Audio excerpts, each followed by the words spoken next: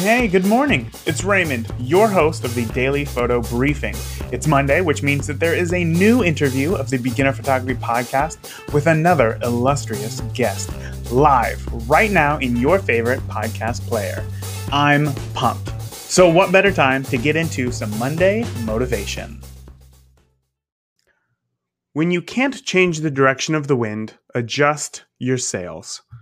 When Facebook was relatively new, if you had a business page, whatever you posted, all of your fans would see it. Facebook made a change so that only a fraction of your followers now see what it is that you post. This is a push from Facebook to get businesses to start advertising. Now, this upset a lot of photographers who relied on that reach to gain word of mouth and get more bookings. But the winds have changed. You can complain about it all day, or you can do something about it. Post better content, be more engaging, tag our clients, or even pay to play. Whatever you do, you need to adjust your sails. I hope you enjoyed today's Monday motivation.